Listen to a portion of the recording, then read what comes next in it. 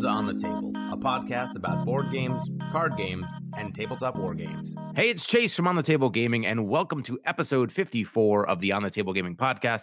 And today we're going to be talking about the Stark situation. Now, with version 1.4, we saw some dramatic changes to the House Stark playstyle, especially in regards to the use of direwolves. And so we're bringing on two Stark players, Greg Young and Chris from Mythicos Studios, who's streaming every Thursday at 7:30 Eastern Standard Time on Twitch TV, to talk about how this Stark situation has really affected their play style and maybe some of their concerns they have about House Stark in general at this time. So thanks, guys, for coming on the podcast. And I think it's about time we talk about the Stark situation. Oh, yeah.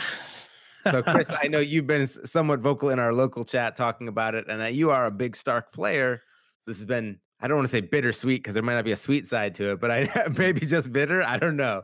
What's your, your general mood coming into this about the Starks in 1.4? Initially when everything dropped, I was, I had a moment of definitely a little bit of anger as I kind of went through all the rules and kind of tried to kind of assimilate and figure out how this was going to affect Stark.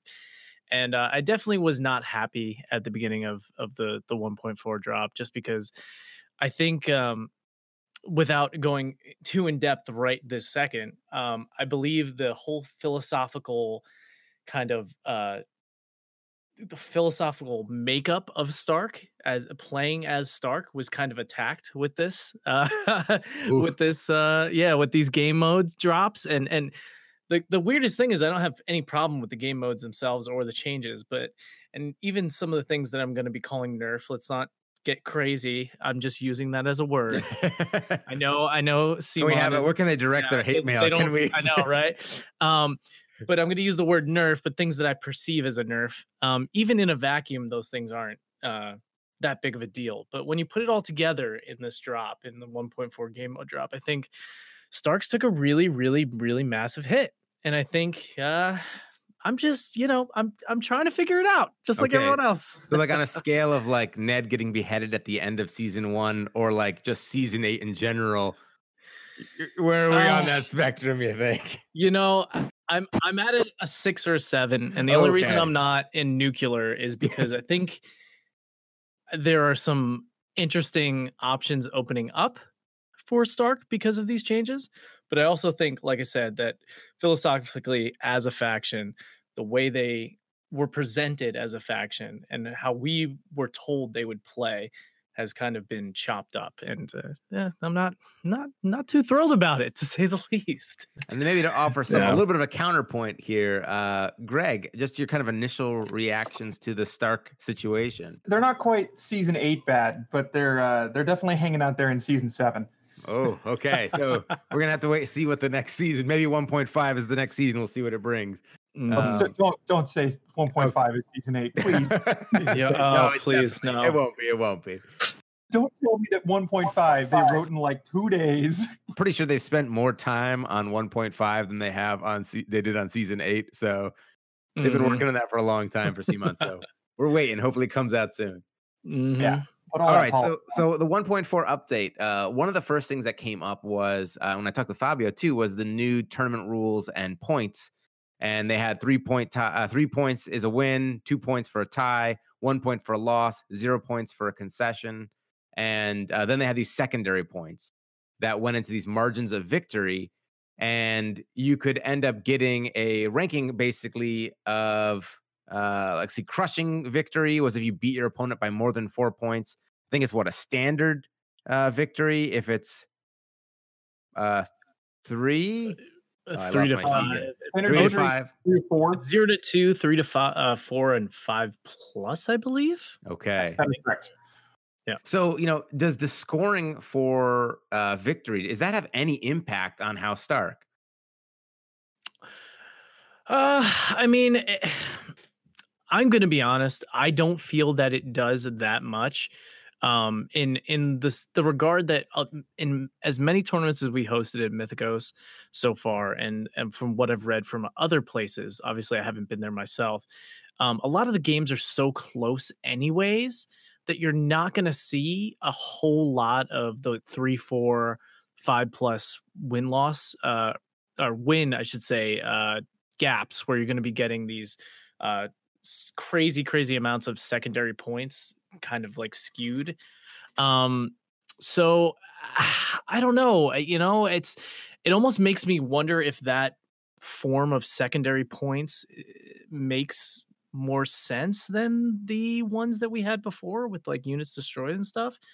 Because if you have so many close games, I want to keep the specific to Stark, but I think Stark plays so close no matter what. They can come from way behind, they can roll tables, but I think if you look at it just at two competitive players playing against each other, usually you're not going to see more than a 3 to 4 point margin. So I agree with all of that. I could see it both ways, though. Go ahead, Greg.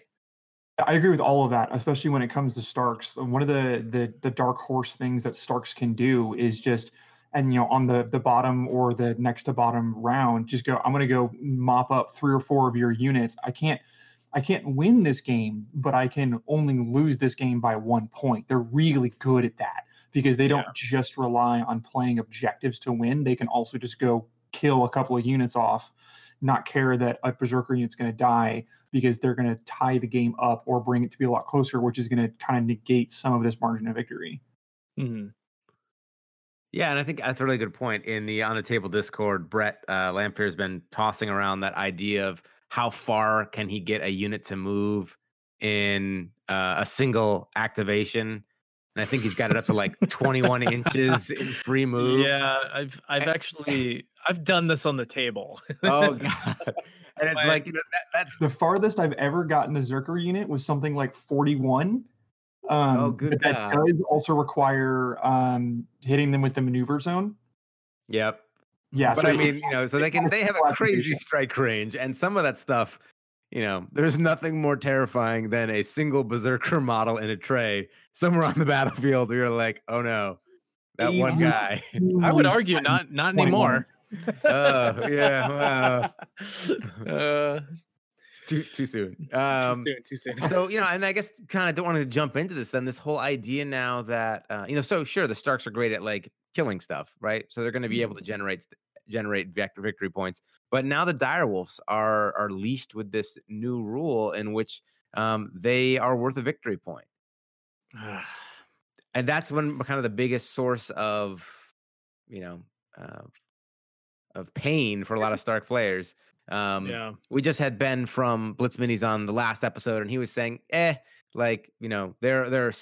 annoying enough that they should be worth a victory point, because they can get in your flank and they can do a lot of damage. What do you think? I really want Ben to send me these Direwolves he's playing with that are doing all of the yeah, right. You're just gonna get a box of Direwolves heads, I mean, I'll take it because my Direwolves, if they don't just die on round 1 or 2 because I'm maneuvering them and using them to stall activations, so my opponent is removing that piece. It's also the easiest piece to remove. I'm rolling 2 to 2 plus D3 hits maybe, and I'm getting like 2, and I'm like, okay, and then I'm in your side, so I have this -1, and look, you passed it on a 4+ anyways. Oh, it's okay because we'll do the panic test. Oh wait, you passed that 2, and my wolf did nothing. Yeah, I just think it was interesting to listen to Ben talk about, Shaggy Dog, hitting you in the rear and stuff. And I agree. If you get Shaggy Dog in the rear, it's going to suck and you're going to lose a lot of, your wounds to morale. But You're talking about a circumstance that I think and I look at everything from a competitive perspective. If that happens, a lot of times it's because the player allows that to happen. I've never seen Shaggy Dog swing around unchecked in a competitive game and just, kind of go about doing what he does. And the fact remains there's so many things that keep getting added to the game to negate negative morale. And unless you're, Lannister, I guess, but, well, I mean, guard captains. Was that a guard captain shot, man? Hey, man, it's only in order. So they've been getting it since Kickstarter days. Yeah. No, actually, side note, I played neutral 2 days ago, and playing against Lannister sucks when they only have guard captain attachments. Oh man, I vividly remember my first game when I had my Lannister guardsman with my little guard captain, and I was playing against Josh, and he was just all over me, doing all these crazy maneuvers, hitting me in the flanks, and I was just out of position over and over again. But I'd be like, "Oh, but it's an order. I got that for this round," and just crushing him with Lannister supremacy when we were both like totally unskilled. Yep. It was just like, I kind of like Lannisters. Maybe I will stick with them. Oh man, still such a good ability. Really is. But now, as you get more experience, you can learn to play around it. Of course. But I think with Shaggy Dog, one of the things that wasn't mentioned in that initial discussion with Ben is that you don't just take Shaggy Dog, right? Shaggy Dog is free, but you have to take Rickon, and Rickon himself is a liability of giving up an additional victory point. Especially with Neutral Heroes 2 coming out. Oh, yeah. Yes. And Jaqen H'ghar can, if he rolls a 6, just instantly kill Rickon. He can instantly kill Joffrey. So I don't know if we're going to see a lot of competitive Kingsguard for a while. And in 2 activations, Walder can, kill a dog. And I am not in the school of thought that spending 2 activations to cause 2 wounds to a unit to get a VP is not worth it. I don't think that's a wasted activation at all. I mean, in a game where so many of my games that I've played have come down to 1 or 2 points, that's amazingly huge. It's like getting free points. I mean, and for me, Chase, you bring up like the biggest kind of philosophical problem with what has happened with dogs becoming 1 VP. Because in a vacuum, I really believe that it's not that big of a deal. And casually, I don't think it's that big of a deal. But now you have these 2 specific attachments that are just in a very, very awkward place. You have Rickon and Osha, and you have Bran and Hodor. Bran and Hodor always seems so great, but you're rolling a D3. We've all rolled that one on Bran and Hodor before. Hodor, the actual the ability is really great, but now you're talking about spending 3 points in a Stark list where Stark's units are already very, very expensive overall. And with Rickon, you're spending 2, but you're also slapping another VP as part of his, whole package. Right. So you're talking about 2 extra VP there, 1 extra VP on Bran and Hodor. Now you're talking about a very, very awkward state of trying to list build. And from a competitive perspective, it's very hard to justify taking those 2 attachments, either individually or both in one list, and also placing their dogs on the table and being like, well, this is worth it because I can just burn 1 activation. Again, I'm looking at it from a competitive standpoint. I am never, ever, ever going to say that burning 1 activation is going to be worth a VP when these games are just so unbelievably close. I mean, you're talking about 10 total, especially if playing a mode like Game of Thrones, where you have 5, VPs on the table starting second round every turn take. I mean, it starts adding up quick. How many games, have you guys had in Game of Thrones that end in 3-4 rounds, Yep. So it's, for me, it's a philosophical issue where we're looking at these attachments and then we're looking at what Stark is. Stark wants to play with mobility. They want to have a balanced list. You want to have some great axes, but maybe also some sworn swords. And you want to try to balance it out. So you've got a lot of mobility and a lot of, hitting hard. Now we're getting to this place where Stark is going both ways in the opposite direction. And people who have heard this argument from me are going to hear a big rehashing, but you're getting these super elite Stark lists, which are very good. Don't get me wrong. They're good. If anyone's come across the double Cav Tully list yet, it's good. And then you have these kind of like spammy, 5-6 sworn swords with 1 to 2 point attachments, most of which are neutral attachments. Which is another issue that I know Greg agrees with me on. But you and I were talking about this, I think it was yesterday, and we were actually talking, we can bring this back around to Bran and Hodor, he adds a D3 for 3 points, but there's 3 2-point attachments that I have access to that just give me 2 dice. Yeah. And with Starks hitting on 3s a lot of the time, I'd rather pay 1 less point to add the 2 dice to get the same statistically average number of additional hits than paying 3 points for Bran and Hodor and getting a wolf that's going to give a free VP. So is this a situation where maybe it's not a question of the wolves being worth 1 VP, but maybe also just a talk about the attachments they come with are too expensive. Definitely.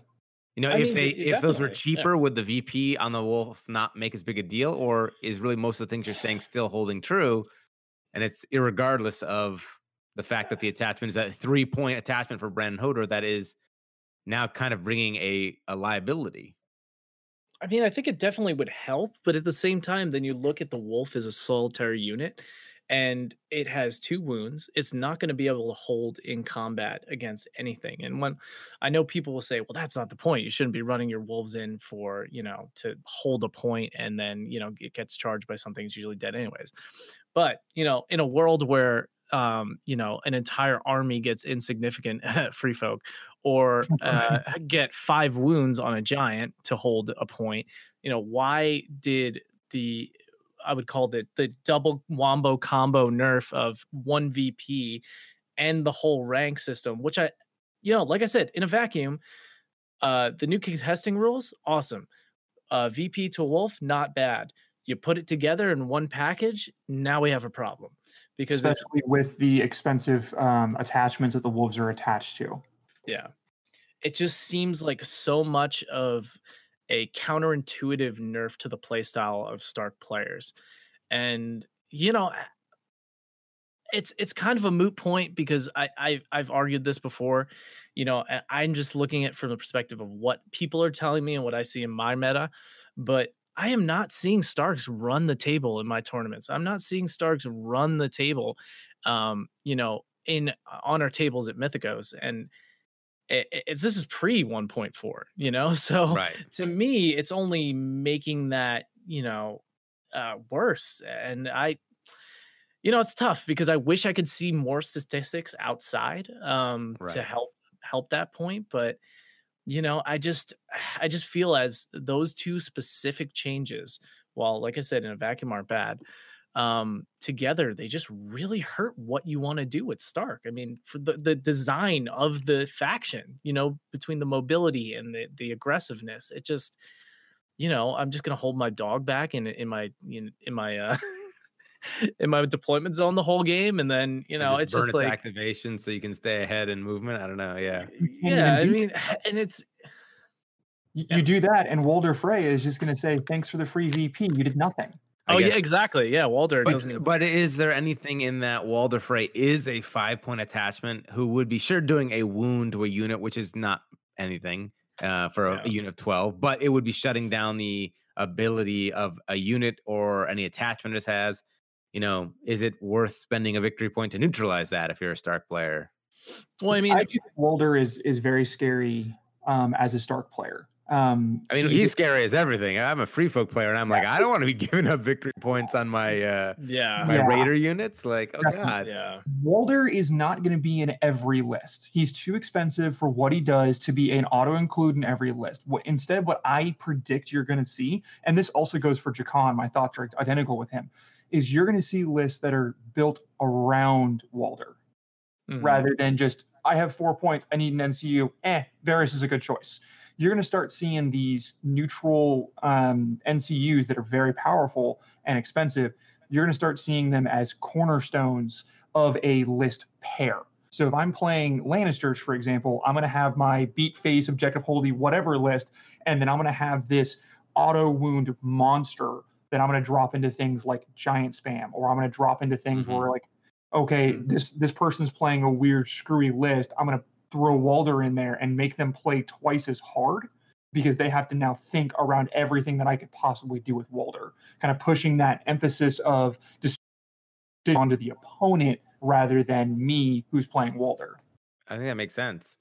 Yeah. And I mean, it's and just going along with that, like there are so many things already in the game. And I joked with Brett in the Discord a couple days ago. I'm compiling a list of all things that just do straight up wounds, between abilities, cards and stuff like that. There are so many ways to just inflict wounds without initiating combat in this game, or initiating like half a combat where like Gregor's ability where you just charge in before you even attack, you're dealing D3 wounds. So there's so many things in the game right now that just deal out straight wounds all over the place that it's just so hard for me to justify taking a 1 or 2 dogs. I'm sure people out there have done 3 dog lists before, which that's gone. Don't good Yeah. luck with That that. that phase is left. Yeah, that phase is That was like the early Kickstarter challenge where it was like, I got a Kickstarter Yeah. set. What can I do? I got Shaggy exactly. Dog. But it's I only had an 11 activation triple direwolf list that I played twice and said, why am I not just playing free folk? Yeah.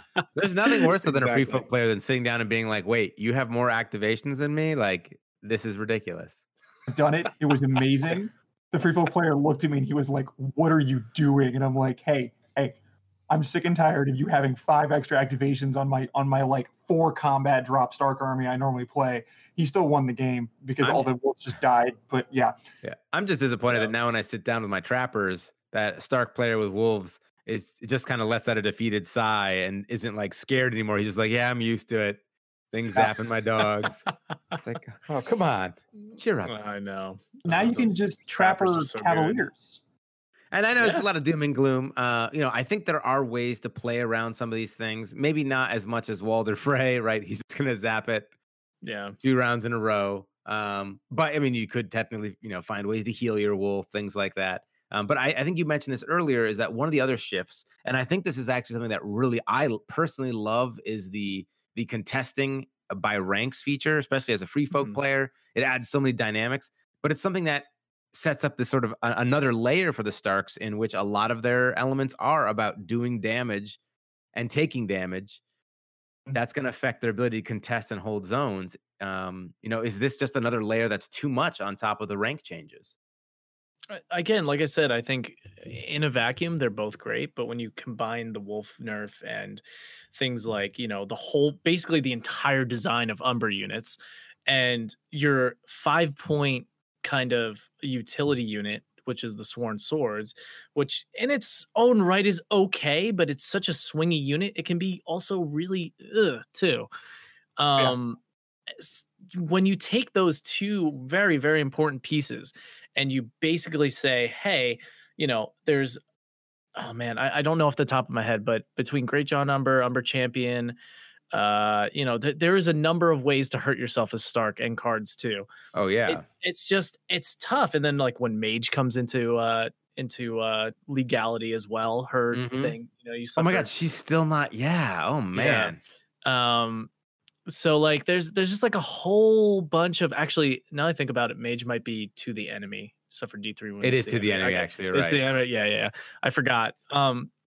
But there's so many things where the Starks are just doing damage to themselves, and it just seems so it's such a tough blow as a Stark player, because you're looking at it like, all right, now how do I play? Because my natural argument to that, and I'm playing devil's advocate here because I agree with everything you're saying. The devil's argument here is, well, you have Brendan Tully, who has an amazing heal wounds whenever you pass a morale test, and you've got Ned Stark NCU. Okay, well, Ned Stark NCU is the worst healing NCU in the game, and Brendan Tully can only be in 1 unit. Yeah, it's not enough. It's not enough. There is a massive switch just to Tully in general. Like, I think this is a giant. I'm seeing a lot more players now taking Tully Sworn Shields. Tully Cavalry are awesome. People are talking about those a lot, right, Greg? Yeah. We'll cover I don't that. have feelings on those at all. Greg is one of the Tully Cavalier naysayers still, but we'll get to that in a moment. Instead of Cavaliers, I bought a 13 shields instead. Oh, okay. But so maybe I think actually on the Mythico stream a week ago, 2 weeks ago, there was a double Tully Cavalier, Tully Sworn Shield list. Yeah. That might have just been it. Was it 4 units? I think it was. It was 4 units. One of the Sworn Shields had a what is it called? A Sword Captain, and the other one just had Brendan Tully's commander unit in it. No, I don't really play Starks, but I always thought the Tully's that was a really cool sub faction element. So I would totally play that. But that seems to be a big shift. Well, it's just you're putting, I always say this, I've said this phrase a million times in the Discord, you're putting the faction in a box, right? So now you're saying, okay, so because their play style is basically torn to shreds because of these counterintuitive, changes. Now you've got these Tully lists, which are basically going to be elite lists, just because they work way better that way.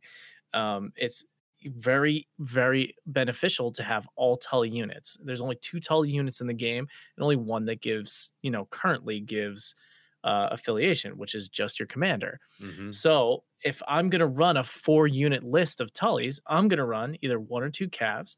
I'm going to run, a Sworn Shield or 2, and I'm going to run a Great Axe, depending on what your preferences playstyle was. But then you start to look at, all right, now what else can I play from a competitive perspective? Maybe I'll play Eddard. Eddard's still pretty good. But the problem is that it's going to be the same type of list. It's going to be hyper elite. You're not going to be able to balance it out well without wolves. And you can't take those wolves because they're too much of a liability, at least in my perspective and opinion. So what's the counterpoint? The counterpoint is like, all right, let's go to the other side of the extreme. Now we're just going to go spammy and just play, 5-6 sworn swords, which at that point you have so many of those units that you start to make up for the deficiencies that unit has at being like a very like core utility unit. Yeah, sure, they have 4 armor and whatnot, but they can hit hard with all those crit blows. You get 2 on, you basically raider them. You Stark raider them on on other factions, and that's where it becomes, useful. But if you try to make this like weird balanced list, or not weird, but now it's weird, where you're trying to, all right, well, I just want to use 1 Berserker or 1 Great Axe and maybe 1 Cav unit, maybe I'll throw a Crannog man in there. It's just awkward because it's not powerful. It's just, it can't compete with some of these, lists that are being thrown out, that Night's Watch and Free Folk and even Lannister now, it's just, it's tough. It's tough to look at Stark and what they have and be like, like, I don't know, what do I do? It's frustrating for sure. And what doesn't help at all is, as you're going through all of these units, in the back of my head, I had these weird alarm bells going off saying, well, that's not all the units in the faction. It's not all the units. And the reason why is because no one's playing Outriders or Bowmen. They just, again, in the caveat you've been saying, we are talking about competitive play, tournaments. We are looking to min-max, at least to a level of expectation. You are not seeing Outriders or Bowmen being played successfully by a majority of Stark players. I guarantee there's somebody out there who is the Bowman savant, and he has it all figured out, but he's not me. Yeah, exactly. Well, I wonder too. We don't have any announcements officially yet of the CMON national tournament. We do know that on the PAX Unplugged website, when you go to register for the convention, which opens on November 15th for registering for events, they do have a spot for Song of Ice and Fire, the 2019 U.S. Open National Championship event. I do wonder, that one's only got 16 players in it, and they're going to take, I think, the top 4. It's not really clear in the description, but I wonder what we'll see out of the results from there, if we're going to see a balanced spread of things. Or do you think with these changes coming out now, only 5 weeks out, 6 weeks out, you think it's going to kind of skew what we see actually getting played competitively? Like, would you, I know, Chris, you play a lot of Starks. If you were suddenly going to that tournament, would you bring your Starks? Not confidently. I think I could field 2 competitive lists, but they would be super predictable, and by round 2 or 3, people would know exactly what I'm trying to do.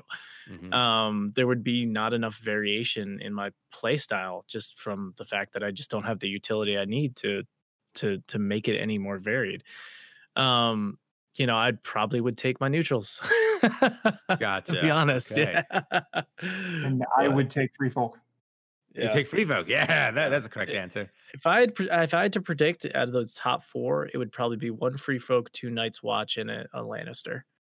I think there will be someone from Free Folk that finally breaks through and realizes how amazing they are, and in a competitive setting. So something that you and I have talked about quite a bit on the Discord, Chris, is, and we've seen this in both large events as well as our local metas, is Night Watch flooding the top X, top 4, top 8, top 6, however big your event is. Night Watch flooding all of that, but a single skilled Lannister, Free Folk, Stark, neutral player taking the top slot. Yeah. Do you still agree with that? 100%. I think that, I know they're not going to touch, Night Watch now because it's too early and we're focusing on the initial factions. But the amount of utility, and especially with just the Night Watch 2 heroes, for the point costs of some of their attachments, the fact that some of, their 2 and 1 point attachments get some of the abilities that they do is crazy. I mean, just look at Alistair Thorne. I mean, he is so good at any cost and insight on a 2-point unit. I mean, wow. With ranged and melee, which is a rarity in this game. Yeah. And, Sworn Brothers at 6 points. Exactly. With critical blow and thundering situation. Doesn't hurt. That's a great unit. Nice pool. Yeah.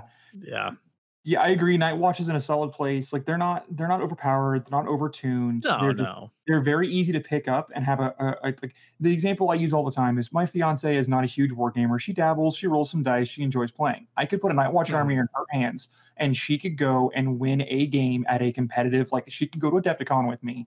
I could give her Night Watch. She will win a game over that weekend. I'm luring the game the day before in the hotel. Night Watch is really easy to pick up and be able to be successful what they want to do. Not every faction is that way. Yeah. It's a less extreme Slaanesh right now. If anyone gets that reference. But at the same time, aren't we seeing though in some of the event data that it has maybe a lower floor, but they get into those end qualifiers, but we're not seeing a lot of Night's Watch players seal the deal over everybody, right? I just don't really have the same playmakers, although the Heroes 2 box has added a lot. I can say that, I guess. The Scorpion and the Builder Stone Thrower have a lot to do with that going forward as well. And the reason for that is when you were looking at the core box plus Heroes 1, like kind of the early Night Watch stuff, like Chris has been talking about with Starks, it was a variation on the same idea. We're going to bring some Sword Bros as the spine of the list. We're going to sit on objectives and beat you down. But now going forward with the builder stuff, the Scorpion, the crossbows, and the Stone Thrower, suddenly I can bring a Sworn Bro swarm list, and I can bring this like gunline war machine. And if my opponent picks the wrong option, thank you for the game. Yeah. Well, and that too, the House Bolton Blackguard is like a cheaper veterans. It's not quite the same rule. It's not quite as elite, but you got a pretty defensive bunker right there for, only 6 points instead of 8. Yeah, I mean, the Blackguard are Lannister's best friends, and we're gonna see the meta shift to Tywin Blackguard very soon. And you heard it here first, folks.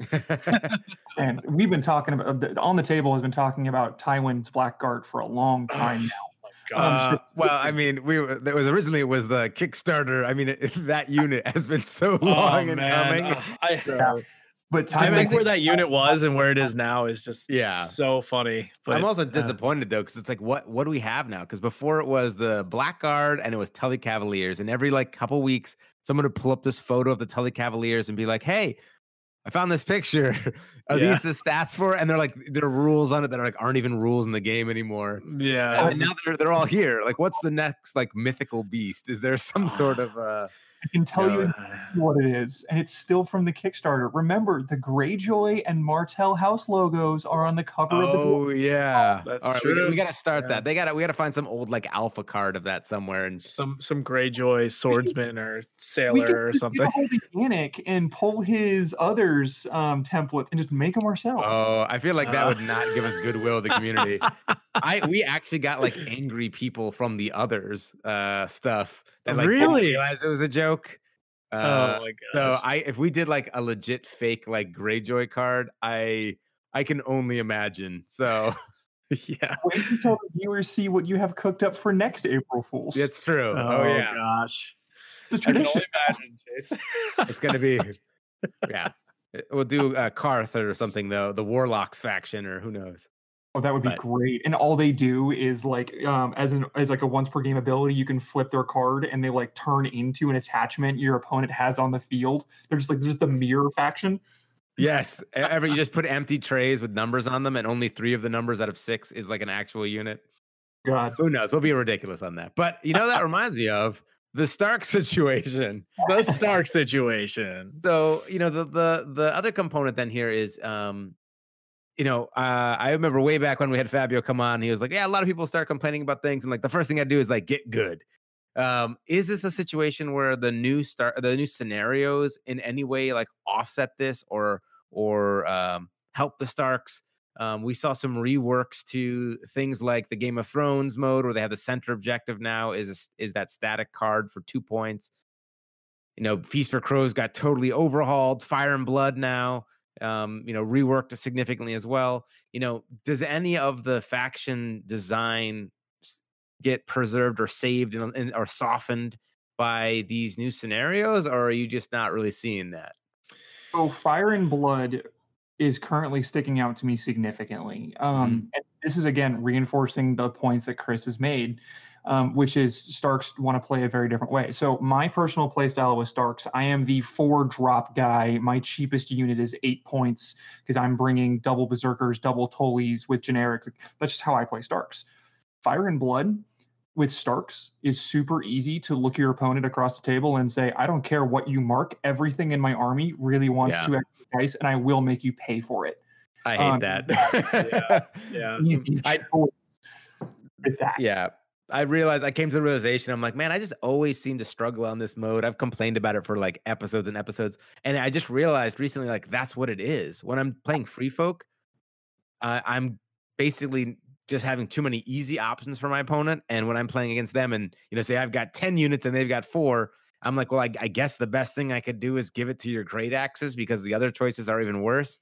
Oh, no. But it's like, no, that is the worst, right? It's like, you got like 2 great axes, 2 berserkers, something. It's like, I guess the berserkers. You can't win there. Yeah. Whereas I've got some crappy unit getting marked.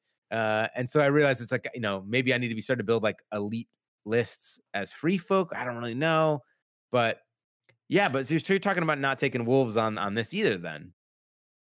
And I don't know if Chris would agree with this one because we haven't talked about it that much. But when I approach 2-list format list building, I don't really think about like faction counters that much. I think more about game modes. And with Starks, I will very, very often bring a very combat-focused elite list. My go-to blender list is actually double Berserkers, double Tully Sworn Shield, led by Ramsey. Trust me, putting Roose Bolton and a unit of Berserkers to give them the Bolton affiliation is great because when Berserkers charge you 21 to 35 inches away, Roose hands you a panic token as part of the charge. So you have no real window of opportunity to remove that panic token that I'm then immediately going to expend with Ramsey's card, Our Blades Are Sharp, to give my Berserkers 2 extra dice. So suddenly you have 12 Berserkers who probably also have Critical Blow from Roderick and maybe even Vicious if I need. Like, that's just a train. Yikes. But it's a 4-drop list, and I played it into a variation of the Tyrion Varys Lannister control list. And boy, my wings got clipped. I think I played one card across the 4 rounds it took for them to beat me 10-1. I just got completely destroyed because I had no responses to that level of control. Yeah. I think if you just look at, it's, I think this will apply the further I look into it to other factions, but specifically with Stark, like Fire and Blood is just insanity for them in a good way right now. But then you look at Clash of Kings and you're like, okay, this is where it's going to start to get weird again with the dogs. I could never, ever think about taking a dog in Clash of Kings because now the characters come back. Right. Assuming, now there's no ruling on this, but assuming I have to redeploy them, I guess there's no rule saying you have to redeploy the unit, but assuming you do have to redeploy them at some point, you're talking about a 2-wound right now, Chris. What's up? Oh, you're looking it up? Game mode right now. Beginning in round 2 on their turn, instead of activating a unit, a player may instead deploy a combat unit from reserve. Okay. So it is interesting. Yeah. So either way, though, they're only getting in the game once if you actually take them, because I'm not in any shape, way, or form putting dogs out on the table in a game mode where there's swinginess of where you can deploy and the fact that you can deploy without activation banners. with 2 wound unit that costs 1 VP, it's just never going to happen. You Mhm. know, so you can Quick just point. basically count. Yeah, go ahead. Quick point in Clash of Kings. If a unit has an ability that grants additional victory points from being destroyed, it only triggers the first time they're destroyed. Yes, but that does not count for dogs because it's not an ability for them. It's just their 1 VP. Oh. Yeah. So yeah, no, so that- yeah, yeah. they sit on a shelf and look pretty. Yeah. So in the Yeah. case of like a Rickon, yes, that would be 1 time. Oh man, But I did not realize that. I thought that was a safe thing. They die once. Yeah, every No. time they die, that's Every time they die, they cost And they're one. going to die Oof. 3, 4, 5 times. Yeah. It would just be it would be a massacre. It'd be a dog massacre. I wouldn't even pay attention to the other units. I wouldn't pay attention to the game mode. I would just go dog hunting the whole time, you know? What's the plus side on all of this? Is there now with controlling objectives, they can hold a objective and have it their ranks equal their wounds? I don't know, ranks of 2. I don't know. What is there a silver lining to any of this? With the dogs, I have yet to see one. I think the Mhm. big silver lining is not really a silver lining. It's more like you're going to see attachments and commanders that, you know, haven't gotten a lot of play competitively, like Brendan Tully, who is in his own right a very solid commander, just was outmatched by things like Ned and Rob and stuff. In fact, I think Rob is actually dropped very far down the list because of these changes for a whole other set of reasons. But, you know, you get to play other things, I guess. Like, you get to utilize some of the stuff on your shelf that hasn't been touched that much. You know, I just think, like I said, it all comes from a philosophical problem that the way the Stark faction was presented to us from CMON, these cards and the commanders and their abilities, all these changes are just very counterintuitive to the play style that, you know, is being presented in front of us, where I don't think a lot of the other factions are very minimally getting their play styles affected by that. You know, That's what hurts. It's like the actual faction identity sort of feels like a little bit of a bait and switch. Yeah. The hard part is like this is, you know, we don't know when 1.5 is coming out. Some of this may be addressed. But also I feel like we've been hearing a lot of hype for 1.5 for a while now. And you know, I hope expectations aren't getting too high. And maybe some of these things are being changed because of other changes that will be happening. I don't know. You would like to hope. 1.5 discussion. I'm really happy that we got this 1.4 tweak on October 18th, I think is when they dropped it. I'm really, really happy. I listened to the episode of Big Top Gaming's Brian with his show, A Game of Ice and Thrones. Ice and Fire? Yeah. Listen to the episode where you came on and they talk at 1.5 significant. It's a really good discussion with very different viewpoints from other like war gamers who come from different backgrounds. It's a really good discussion. Everyone should go listen to it if they haven't. But they talk about 1.5, and the big point they kept bringing home is the TO kept going, do we play 1.5? Do we play 1.4? Like, I don't even know what to do events or like play games. Yeah. Now we have a game where almost everything has been touched, has been brought to a 1.4 update. Like as of now, almost everything has been looked at, has been touched. The entire rule book got looked over, all the game modes except for one of them got touched. Like the game is currently sitting in a very playable 1.4 state. So while I'm looking forward to 1.5, I have a lot less of that reservation of like, well, do we play the beta game modes? Like, what do we do? Right. The game is in a playable state. Yeah. And I really think that a lot of these 1.4 tweaks and alterations were also solving problems for Baratheons before Baratheons hit tables. The contest That's an interesting point. Yeah. With Baratheons being slow, when back in the day before these changes, it was the first one to the objective wins. You're not going to kill me in enough time to get back on the point I'm just going to be ahead of you.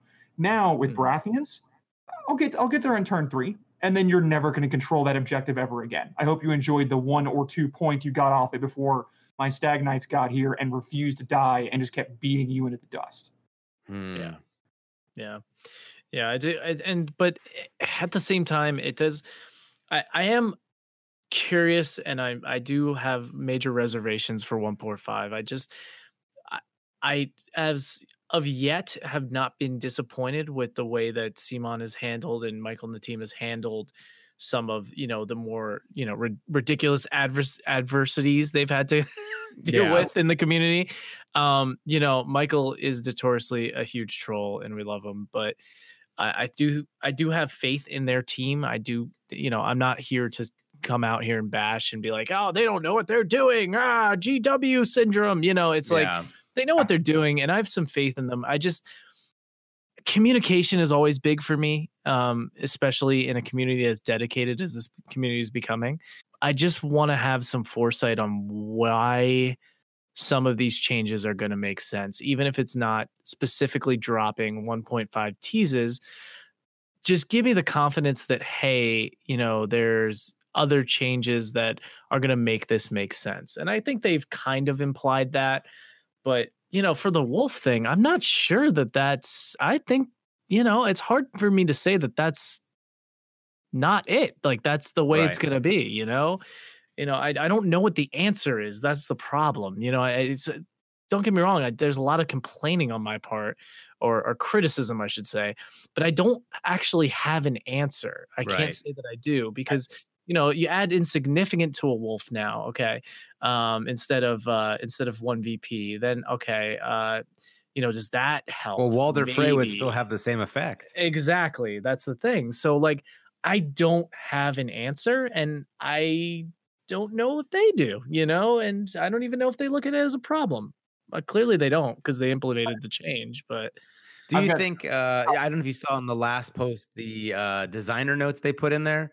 Did you like that format? Is it, seeing their thoughts and commentary on why some of these changes went through, even if maybe they're not as developed as you would have liked or maybe didn't agree with? It's a step in the right direction. I mean, there's no argument that it's a step in the right direction. I think seeing some of their thought process as a design team, as a play team and stuff like that, can kind of help us as a community kind of figure out what their thought process is and how to react to the things that they present us with a little better. So I do like the format and I think it's a step in the right direction. That's all I can say about that. I definitely agree with that. Simon, Michael, Fabio, if you guys are listening, that article was great. You dropped it at a good time. It created a lot of good discussion in the community. It created a significant amount of the sky is falling discussion, because we've had a lot of the sky is falling discussions. I'm sure we'll talk about giants at some point during this. That article created a lot of very good discourse across multiple different forums of the community, and it was very non-knee-jerk reactionary. I think it was great. I would love to see more of that. I don't know how far they should go, because there comes a point where they're, just drop the PDFs and say everyone's a playtester, go nuts. I think that's too far. I agree. It's too far. Kind of a thing. And also, I think I have an answer for your direwolf problem. Mm-hmm. I have a suggested plan that I'd like to get your feedback on. All right, let's hear it. All right, take the 3 start kits, drop them all by 1 point. So Rob and Brandon Hodor are now 2 points. This is all their versions. Commanders are obviously still free. And then Rickon is 1 point. Make the direwolves themselves each 1 point and give them insignificant. Here's the other big thing. Jon Snow has Bond Ghost. Give the Stark kids Bond their direwolf as well. Now, if you don't remember what Bond does, what Bond says is when this unit activates, Ghost may activate before or after this unit takes its action. So this is going to enhance the mobility and activation economy that direwolves are supposed to give you. And in Starks, that can actually be a pretty big deal.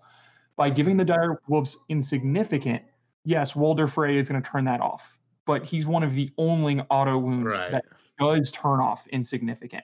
That actually encourages to have more play of Walder Frey. But I think it's going to be significantly helpful for direwolves against everything else. Again, if you're playing into free folk, okay, you don't have a thing that has an auto wound and turns off insignificant. Mm-hmm. And what I also like about making all of the attachments cheaper, but making the direwolves 1 point, is I could easily see a time where I would pay 2 points for Rob, but I wouldn't pay the point for Great Wind. Oh, so you wouldn't have to field it. It's like a bonus. Yeah, I mean, I don't think that would change. It's like that way now. But now Rob 3 points, and if I bring Rob at 3 points and my list is 41. I mean, I don't. A little bit of flexibility. Like I don't think it would like fully fix the direwolf problem, but I think it would be helpful to nudge them back into equilibrium. Well, I guess if you look at the fact that Stark units are so costly as it is, I think it is an interesting kind of fix, because you are saying, hey, you're going to get a wolf that can do some, extra stuff, but it's going to cost you a point in your list building in an already expensive army. So I think that's enough of a deterrent to make them not auto include all the time, but also, there are ways to turn off their insignificant, just like raiders, just like, trappers, whatever. I think that's an interesting concept, or at least the start of one. I would agree with the start of one. I lean over to Bond, because Bond is a great little tool that John has with Ghost. Now, what everybody remembers from Bond is actually Ghost's ability, where you can't. Yeah. I have nightmares. I still sometimes wake up with a cold sweat, and I'm like, oh god. I had to double check that wasn't part of Bond, because I had the two of them meshed together in my head so hard. But no, that is Ghost's ability. By the way, he's still the best direwolf in the game. He will still see play. I don't care. He's worth a point now. Ghost is incredible. Because he does auto wounds, he auto kills ghosts, and he kills scorpions and giants and things like that, and he can turn off orders and tactics cards. He's great. But by giving the Stark kids Bond, like let's take Rickon for example. Rickon is actually my favorite wolf kid. I actually do enjoy playing Rickon with Osha and Shaggy Dog. Suddenly, I'm looking at Rickon being a point, Osha being free. Okay, at that point, I'm paying a point for Osha. Osha's ability is really interesting, especially in a unit like Blackguard or Great Axes, where I also have Ned Stark as NCU to top me back over that rank level. So you can use her ability multiple times.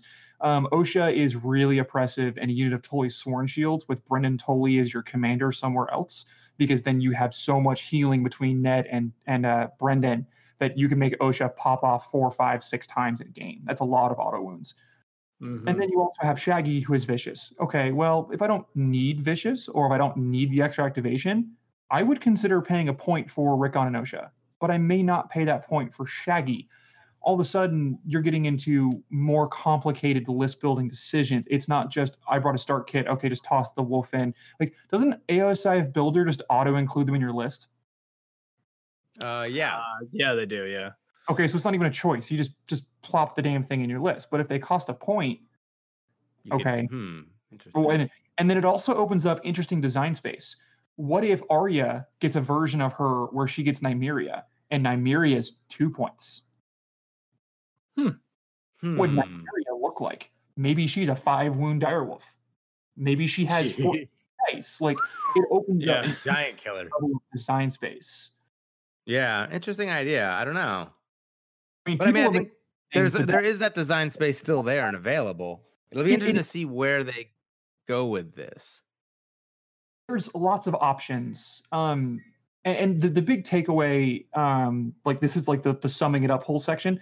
The big takeaway is I would not recommend anyone put Stark on the shelf. I wouldn't recommend anyone not take them to a tournament. Like, you're not going to lose a tournament because you're playing Starks. No. You just have a little bit, I'm talking like 10% more that you have to overcome with this. And I think Chris, you said this before too. It is also it's a slight shift. It's like a 15% shift in a direction away from a play style that people were playing before. And so some people are totally unaffected by this. Their strategies are going to remain mostly the same. For some people who really leaned heavily into the Wolves, this is a big shakeup. Yeah, and I think when you look at it with two competent players at a competitive table, I mean, generally what their play style is not is going to shift based on the meta. And then if the meta starts to evolve away from the play style, like the changes are dictating, then you're going to see a lot of stuff that's just not played. And for me, I don't want to say that's bad game design because that's a little harsh, but that's unfortunate because I want everything to be viable in a certain a certain format or game mode or instance. I want to be able to build my lists with tough decisions and not just say, hey, this is the best stuff we got. You can't even put that stuff in the list. Here are my 2 lists. You always know what's going to come out. I feel like other factions have so much more opportunity to do that, to vary their lists. And Stark was at that point, but now with these changes, it's kind of boxing them in a little bit. So I'm just curious and hopeful, and Stark players, trust me, the sky's not falling.